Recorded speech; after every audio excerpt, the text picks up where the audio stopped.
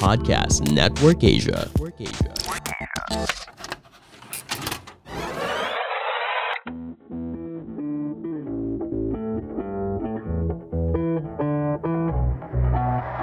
Sa likod ng kinang ng ating mga tinitingalang bituin ay mga nakaka-inspire na istorya ng pagpupursige at tagumpay, kabiguan at muling pagbangon. Of heartbreaks and big breaks ng walang patid na paghihintay until that perfect moment when finally it's their time to shine. Get to know the story of your favorite celebrities before they made it big.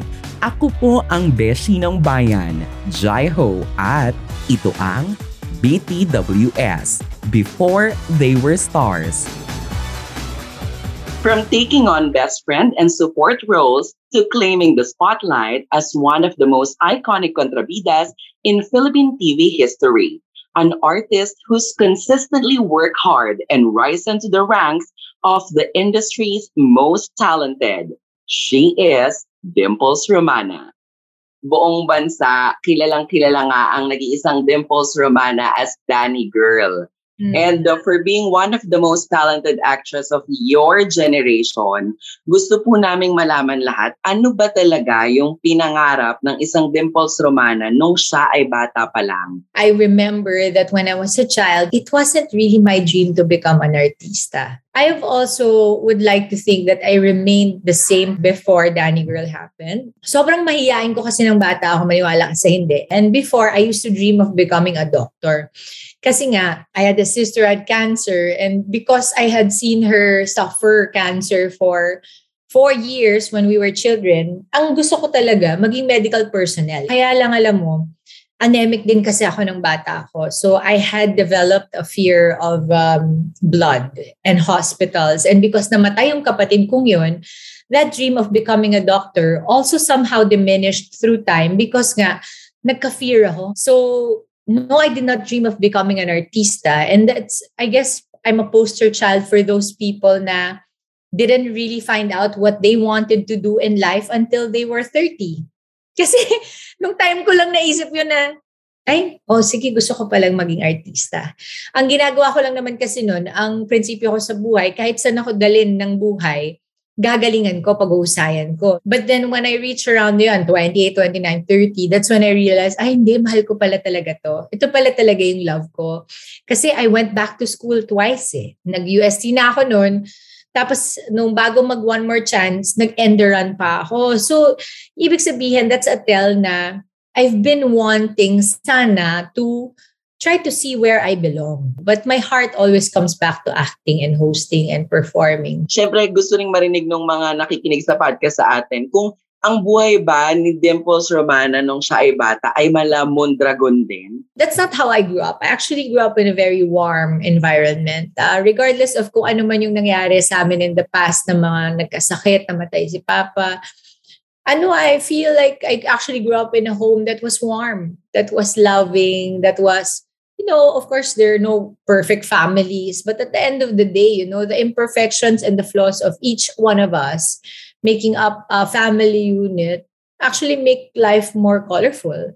Kasi then kayo natututo, nag-grow kayo, di ba? And growing up, I had to play ate and nanay at some point kasi I had to take on responsibilities of becoming a breadwinner. So, early on, kumbaga, I was raised to have to care. Kasi maliit lang naman yung bahay namin. Noong dati pa, nakatira pa kami sa lola ko. Imaginein mo yun, di ba? Kumbaga parang we really grew up in a family that had simple living. Pero masaya naman kami. At yung mga bagay naman na sumubok sa amin, hindi naman siya dumagok, nagpalakas naman siya sa amin. Next question para kay Ate Dims. Kasi nakita ng lahat na nag-trending yung throwback photo mo as the first ever Binibining Paranaque na kinoronahan pa ng Miss Universe na si Miss Gloria Diaz. Oo. Ano ba daw ang kwento sa likod ng picture na yon? I think that I was 16 years old, no? When I joined the Binibining Paranaque. It was their first ever. Our mayor then was our good mayor, Mayor Joey Marquez. Nag-artista ako noon pero hindi pa nila ako kilala kasi bagong-bago pa nga. Nag-school ako. 4 years pa lang ako artista noon and puro mga roles ko yung pangalan pa. Girl 1, Girl 2. Wala pa talagang role na pangalan. So, sabi ng mama ko, 4 years na ako nag-artista. Lahat ng kinikita ko, of course, sa mama ko napupunta and sa pamilya namin. Tumutulong pa ako sa amin noon. Ngayon, nung sabi niya, anak, pagka nanalo ka dyan, hati tayo sa prize. Kunin mo na yung kalahati mo, kunin ko yung sa akin. Sabi ko, sige po, di sumali ako kasi gusto ko syempre kumita. Pero hindi talaga ako masyadong kahiligan sa beauty contest. Kahit na pinipeg talaga nila yon for me before. Kasi nga sabi nila matangkad ako. Tapos nerd pa ako. So yung mahilig ako magbasa ng libro, feeling nila masasagot ko yung mga tanong. Alam mo yung mga ganun. Alam mo, hindi ko nga yung pinapost kasi nasashy ako. Kasi every time I post that before, they would always ask, ba't di ka na binibining Pilipinas? Kasi pag beauty queen ka, you always enjoy a lot of attention and the limelight. And hindi talaga ako din sanay sa ganun. Kaya nga ako for the longest time tumatanggap ng puro supporting roles. You know, I was asked by, I think, Miss Daisy Reyes, di ba beauty queen din natin yan, and si Tita Gloria Diaz. Nung time na yun, hindi naman niya ako kilala kasi batang-bata pa ako nun. So the question came from the two of them. Tapos sila pa yung nag-crown. Yun ang kwento doon. Tapos umakyat yung papa ko, hindi ko makalimutan. Ang sabi niya sa akin, sabi ko na nga sabi ng tatay ko. And that was, I think, a year before he passed away. Ano yan sa akin, very special sa akin kasi yung tatay ko rarely speaks. Imagine, para maalala ko at ikwento ko sa'yo ngayon yung sinabi niya kasi nga hindi siya nagsasalita palagi. So, nung umakyat siya ng stage, nakita niya nanalo na ako. Sabi niya sa akin, sabi ng tatay ko sa akin, nung nanalo ako BB Paranaque, sabi niya, sabi ko nga sabi ko na Feeling ko dahil na proud siya sa akin, na-happy ako doon. Kumbaga, mas kinahappy ko yun kaysa doon sa cash prize. Pinanala. Pero malaki din yung cash prize namin noon. In fairness din naman. Grabe ate, no? Napaka-short pero very tago sa puso yung line na sinabi ng dad na sabi ko na nga. Tapos galing sa tatay pa na sabihin sa anak. Diba parang hindi na niya kinailangan ng maraming salita na malaman ko na proud siya sa akin. Sabi ko na, ibig sabihin, iniisip niya kayang ipanalo to ng anak ko. Kaya nung sinabi niya yun sa akin, sabi ko na naiyak ako talaga. Tapos inisip ko, grabe yung tatay ko, no? He didn't need too many words to share with me his love.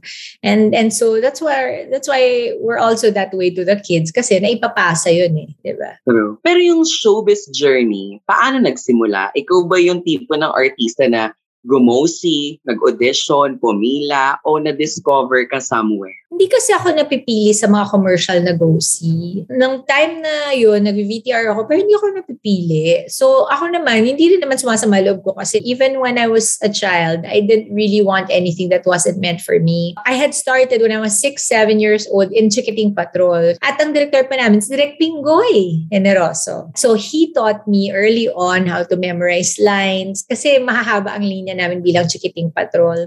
Tapos tumigil ako, tapos pagdating ko ng 12 years old, yun, nakita ko sa mall ni Tita Vera Isberto. Tita Vera Isberto was the manager of Kuya Jao Mapa during the Jao Donna Cruise. Nung time na yun, dinala niya ako kay Mr. M. Tapos, kinuha ko ni Mr. M. Yan, doon nag-start yun. Sorry to disturb your podcast listening. I'm Jeremiah. How are you enjoying this podcast? If you like this one, check us out also on Kapamilya Chat. Listen on our virtual kwentuhan at kulitan with your favorite artista. Brought to you by ABS-CBN Entertainment. Co-produced by Podcast Network Asia and powered by Podmetrics. Stay safe, Kapamilya.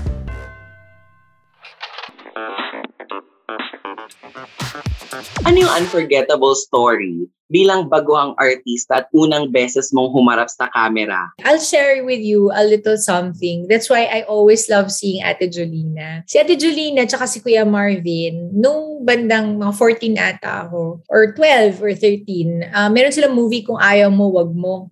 Alam ko yan.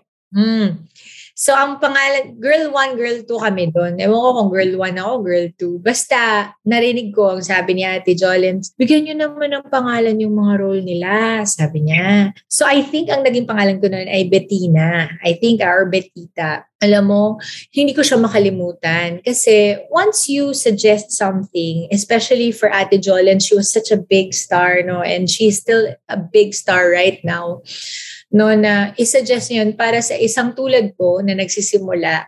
Malaking bagay. Sa mo hanggang ngayon naalala ko, that was what, 22 years ago? 23 years ago. It really meant something for me because I realized na tingnan mo yung mga between na ito, ang niningning na nila, and yet they still are able to stop and say, why don't we put a name to that face? Dahil natutunan ko yun, naisip ko, I absorb ko yun kasi it's such a nice trait for a superstar, diba? Kaya tuwing nakikita ko si Ate Jolens, I always remind her that because I want her to know that it mattered to me, that she wanted to name my character. And then I also remember having to audition for Dekada 70 of Direk Chito Ronyo. When I got the role, I was so happy kasi first time ko makaka-eksena si Tita Vilma Santos. Eh, may eksena silang mag-asawa. Parang nabuntis ako maaga doon eh. Nung isa sa mga anak niya. Puro boys ang anak niya doon, diba? Sina Carlos Agas, si Marvin Agustin, Piolo Pascual. Yun eh. Tapos, naalala ko na sabi niya sa akin, huwag kang matatakot. Ako lang to. Ganyan ha. Tapos parang sabi niya sa akin, basta, wag malikot yung mata mo, titignan mo lang ako. Ibato mo lang yung linya mo kung paano mo gusto ibato yung linya mo. Siyempre, ilang taon lang ako noon. Tapos inisip ko talaga, grabe yung Miss Vilma Santos. So, kinakausap niya ako. She was looking at me and she was seeing me. And di ba, Jai, don't you agree that we all just want to be seen? Totoo, ate. Pero syempre, di ba, ang sarap marinig nung ganyan. Tapos, alam mo naman din na si Ate Jolens ay idol na idol ko talaga. At yes! At marinig ko na ganyan yung naging kwento mo nung nakatrabaho mo siya. Siya si Ditas Kabantog dun. Isa kong tingnan mo, memorize mo nga eh. Diba? Ang galing mo. Tsaka, so I'm sure alam mo yung role namin. Kung naka-braces pa ako doon, sayo-sayo kami. Oh. Yes. Kayo pa nga yung nagsabi na, hindi na siya magiging escort kasi natapunan ng kape yung keme. Okay, diba? Memorize mo, girl. Pero Ate Dims, so nakikita mo na yung sarili mo sa harap ng telebisyon, ano yung una mong naging reaction? Or may nakapansin na ba agad sa'yo kapag lumalabas ka sa daan na, uy, si Dimples Romana? Naku, hindi. Kasi wala pang social media that time. Walang social media. Tsaka nung time na yun, ang mga una kong teleserye, kontrabida ako, kaya galit sila. Tapos ang kinukontrabidahan ko pa, si Ate Juday pa, darling ng lahat yun. So, nag-esperanza kasi ako. Ngayon, pinapalabas ata nila yun, yung pangalan ko doon, Paula. Biri mo, binabato ko si Ate Juday doon ng orange, ng tubig. Ganon kamaldita yung character ko doon, anak ako ni Tita Oro at saka ni Tito Dante. Sanay ako at matigas ang tiyan ko pagdating sa pagkokontrabida kasi bata pa lang ako na isabi ko na sarili ko yun na kung kontrabida yung role ko, dapat matigas ang kalamnan ko kasi una, doon tayo kumikita. Pangalawa, yun ang trabaho ko, artista ako. Ngayon, kung lahat ng gagawin kong character ay lovable, mabait, ganito, ganyan, matatagalan bago ko makaipon. Kasi hindi lahat ng character ganun ang i-call sa'yo. Maswerte kung ikaw ay bida, puro ganun, di ba? Pero at some point, mananawa ka din, gusto mo rin ng iba, di ba? Oo. So ako, ang goal ko talaga sa pag-artista, magkaroon ng iba-ibang trabaho. Ako lang kasi, ang talagang dream ko ay kumita at makapagpaaral ng mga kapatid. Wala, magpakatotoo na tayo. Yun talaga yung goal ko nung una na kailangan kikita ako kasi may mga kapatid akong paaralin. At pinapaaral ko din yung sarili ko, no? Sa paano, di ba? Mm-hmm. True, oo. Pero ate, natatandaan mo ba kung yung mga roles na ginawa before, ilang beses kang nawala sa isang show, teleserye, namatay? Di ba sabi nila, don't be the second option? Sa pag-artista, hindi pwede yung ganong prinsipyo. Kasi sanay ako maging option. Ang importante sa akin, ako yung naging option. Kung ikaw yung nakakuha ng trabaho. Like sabi kay Kuya Alan, yung handler ko po sa Star Magic. Kuya, kung ayaw nilang tanggapin yun, ibigay mo na lang sa akin yun. Ako na yung kukuha nun kung ayaw nila. Sabi ko kasi, kailangan ko yun eh. Totoo. Pero Ate Dims, mahaba ang nilakbay before you were given your biggest break as Daniella sa Kadenang Ginto. During those times na laging best friend yung role, support ang binibigay sa'yo, tapos ang kasabay mo, sina Lloydie, sina Mama Jode, mabilis sila nabigyan ng lead projects. May time ba na nasabi mo sa self mo na parang ayaw ko na, itigil ko na kaya ang pag-artist at i-pursue yung ibang bagay? Hindi. Parang it was really more like, ako kasi, I'm the type of person who becomes very happy for other people's happiness. I genuinely feel very happy when people are soaring high. So if I'm able to participate in that kind of success of other people, that in itself already for me is an achievement. Kaya siguro yung mga naging best friend ko rin, halos lahat ng mga bida sa mga best friend roles ko, sina Bea, sina Angel, di ba? Lahat sila, alam nila to. Kaya tuloy, nung dumating yung Daniella, which by the way, kumbaga parang weird nga siya kasi kontrabida siya eh. Pero somehow in-embrace siya na para siyang bida. Weird nga siya eh. Parang ganun yung nangyari sa kanya. Hindi ko rin alam kung paano yun nangyari. They were also happy for me. And that's when I saw na, ay, totoo yung pagkakaibigan namin. Kasi this time, when it's your time to shine, people are rooting for you because you also were rooting for them all these years. I've always been so happy for sina Jode, sina Idan. Oh my God, they know that. Kasi mahal naman ko yun sila eh. In fact, every time I see them, grabe, I'm so proud. Or, grabe, ang galing mo talaga. Kasi kinikilig ako no, na nakatrabaho ko yung ganitong kalaking artista na. Correct. Pero ikaw, paano mo nagawa na pagsabayin ang pag-aartista, pag-aaral, pagiging breadwinner ng family mo noon? At meron ka bang mga stories na nagko-commute ka, nagtitipid moments, other sacrifices, mga challenges you had to go through as a newbie sa pag-artista? Aminin. Nagbubus kami ng nanay ko sa buso-buso kasi doon ang Esperanza, nagbubus pa kami. Tapos nakamaleta kami. Tapos sabi ko sa'yo, may show kami ni Kuya Ogie. Kasi dati, 16 years old ako. Sponsored ng Jollibee, ang tawag Fast Break. Co-host ako ni Kuya. Actually, hindi nga ako co-host talaga. Siya talaga yung host. Parang tagakuha lang ako ng ganito. Yung parang kabantaran lang niya. Pero I don't really myself as a host back then. Alam mo ba, dahil ang color palette nun ay yellow and red, 2 tela lang ang mabibili ng nanay ko. Isang klaseng tela pero magkaibang kulay, red and yellow.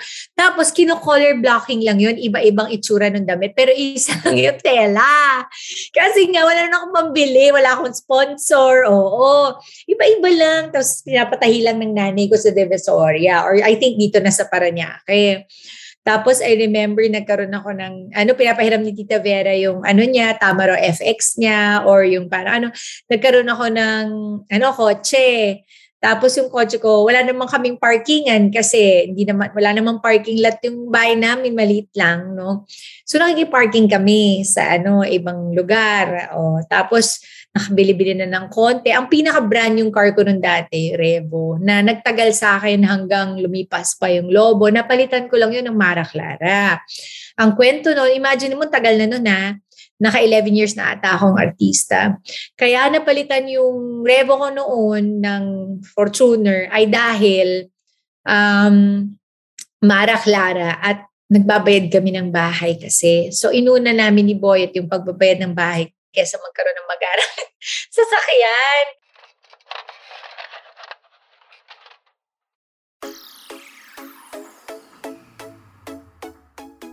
Magandang umaga, hapon, gabi mga kapamilya mula Luzon, Visayas, Mindanao, and all over the world. Ako ang inyong nag-iisang beshi ng bayan, JHAIHO. Ako po si Jaiho, inviting you to catch our podcast called Hotspot the Podcast, where we have exclusive interviews and challenges with your favorite kapamilya stars. Nagustuhan mo ba? Head over to Hotspot after this episode.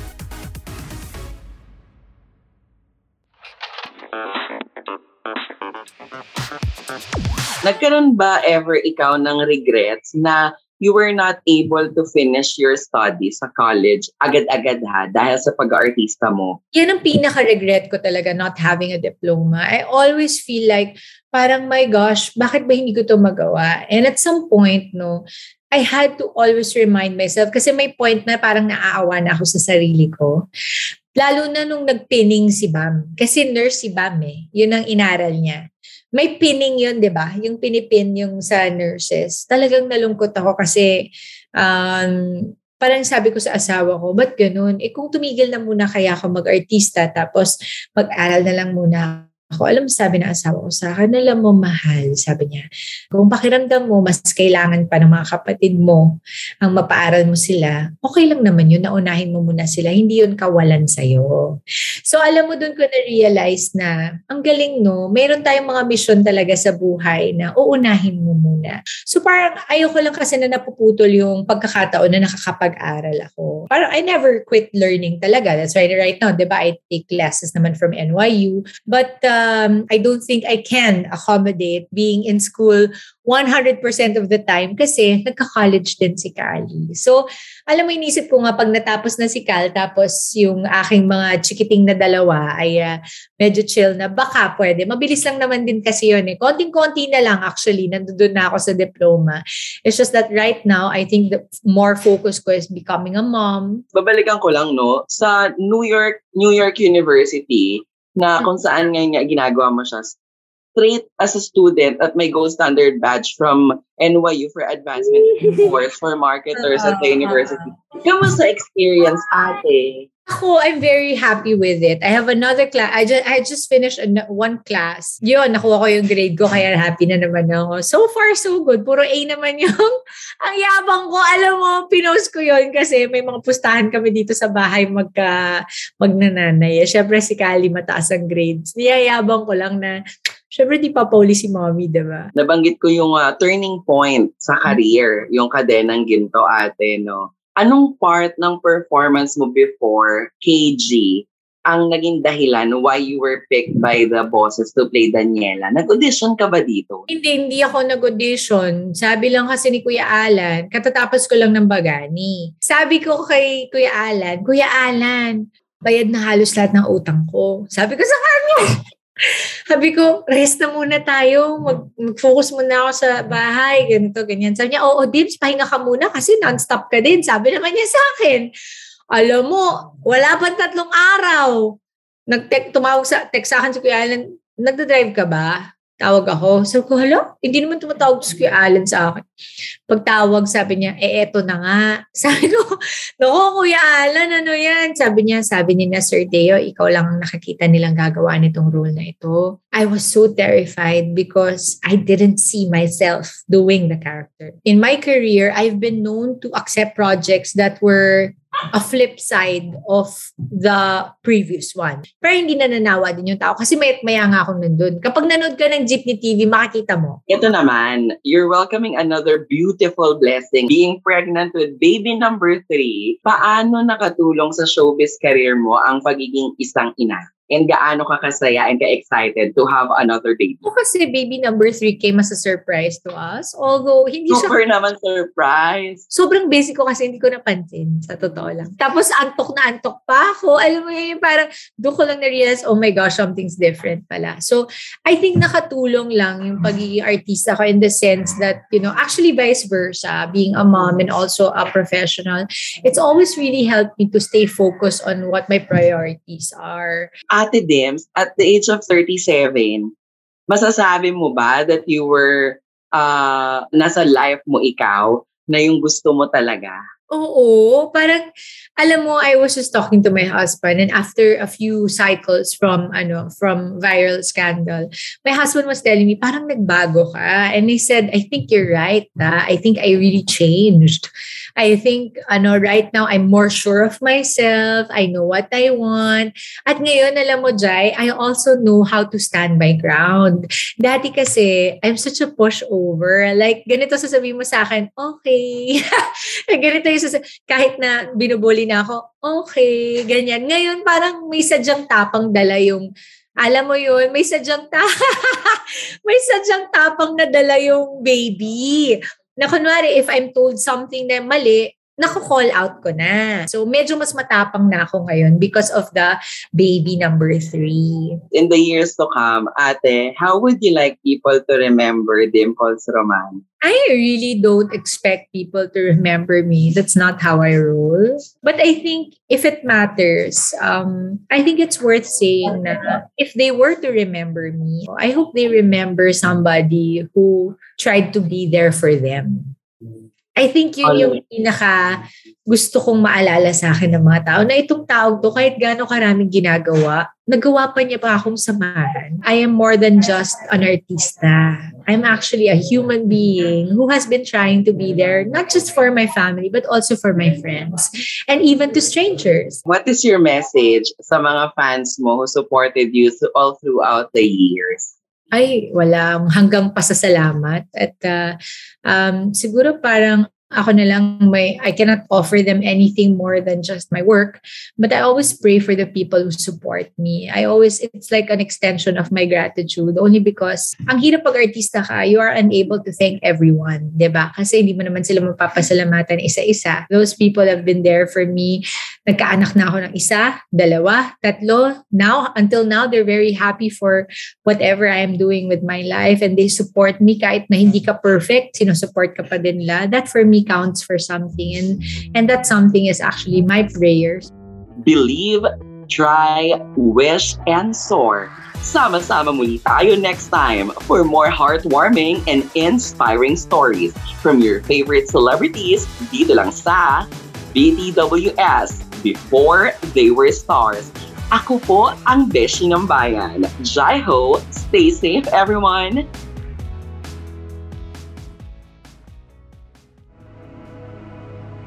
The views and opinions expressed by the podcast creators, hosts, and guests do not necessarily reflect the official policy and position of Podcast Network Asia, the hosts of the program, or other programs of the network.